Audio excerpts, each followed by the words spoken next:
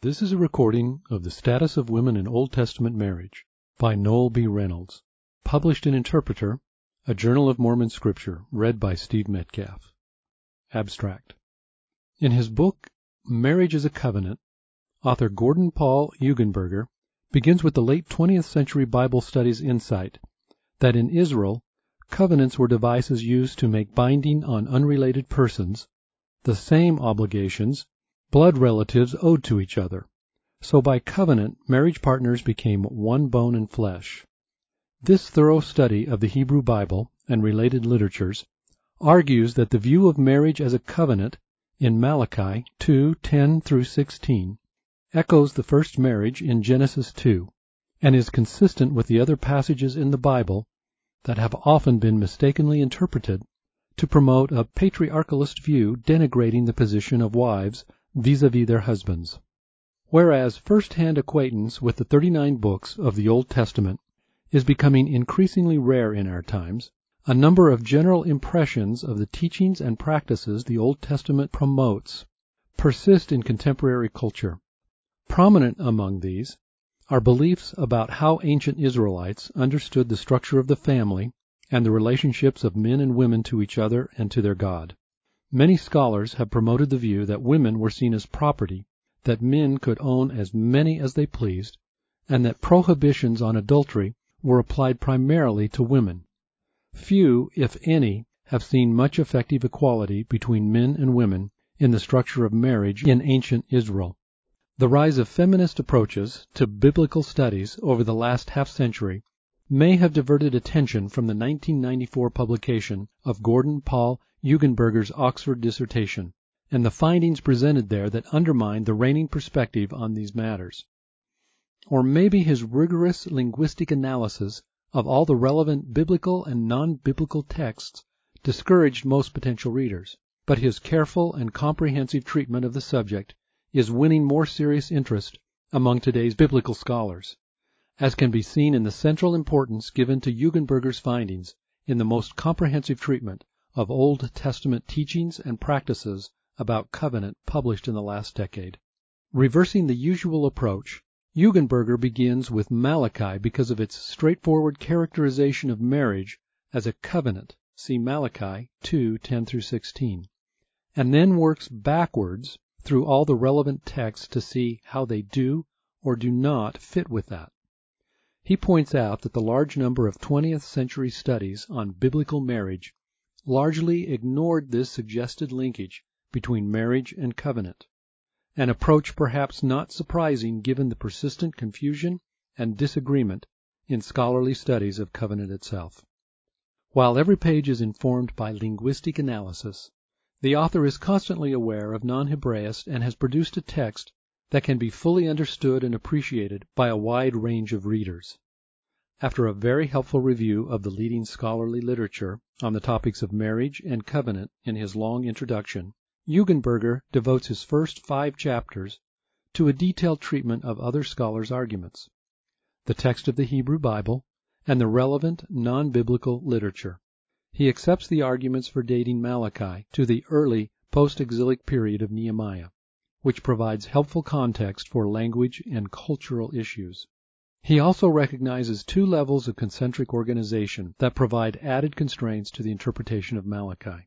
Because it would be impractical to recapitulate the extensive arguments and evidence Eugenberger provides in this extensively documented and well-organized treatise, I will provide in this brief review only a summary list of his most significant conclusions.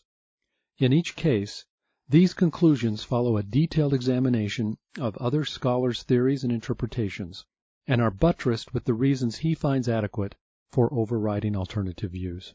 1. The marriage language in Malachi is not just figurative, but should be taken literally to refer to actual human marriages.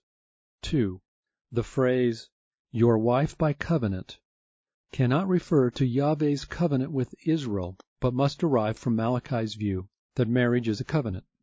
3.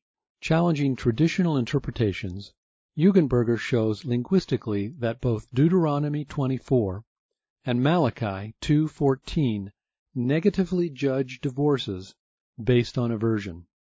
4. While the Old Testament never describes polygyny as illegal, most texts present monogamy as the marital ideal.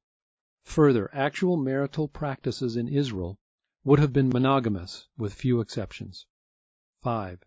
The marriage of Adam and Eve was covenantal and paradigmatic for Malachi. 6. As suggested in the linguistic echoes of Genesis 2 in Malachi 2, a. The language of, quote, leaving father and mother, close quote, and cleaving unto one's wife, as well as the claim that she would be bone of my bone and flesh of my flesh, is primarily covenant language signaling the intensely shared identity of two persons not genetically related. And b. The absence of a covenant oath in both scriptures is overcome by the requirement of consummation through sexual union for a marriage to be valid. That union is, quote, the decisive means by which an individual acknowledges his or her spouse as covenant partner, close quote. 7. Hugenberger proposes a definition of covenant that resolves and incorporates the differences and contributions of prior scholars.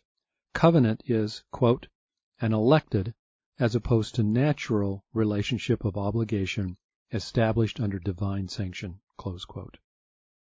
8.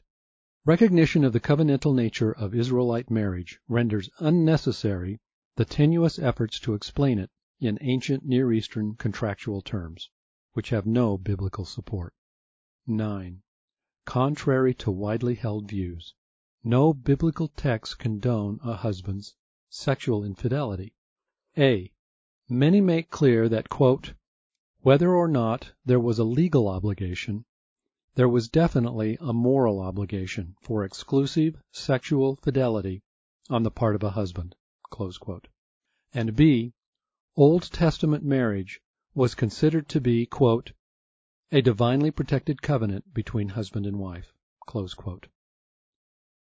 As Hugenberger's work gains wider recognition in contemporary biblical studies, it should be expected that long-standing assumptions about the inequality of men and women in the marital practices and norms of ancient Israel will be modified, and that scholars will gain a new appreciation for the connections between family relations and the biblical concept of covenant.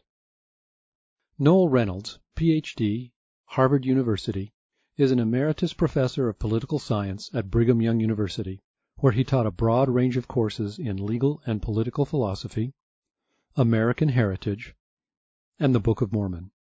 His research and publications are based in these fields and several others, including authorship studies, Mormon history, Christian history and theology, and the Dead Sea Scrolls. This has been a recording of The Status of Women in Old Testament Marriage by Noel B. Reynolds, originally published in Interpreter, a Journal of Mormon Scripture, Volume 28, 2018, read by Steve Metcalf. This audio recording is copyrighted under a Creative Commons license and may be freely distributed if it remains unchanged. The journal and its website are credited and is for non-commercial use. A printed version of this and many other articles and resources on Mormon Scripture can be found at mormoninterpreter.com.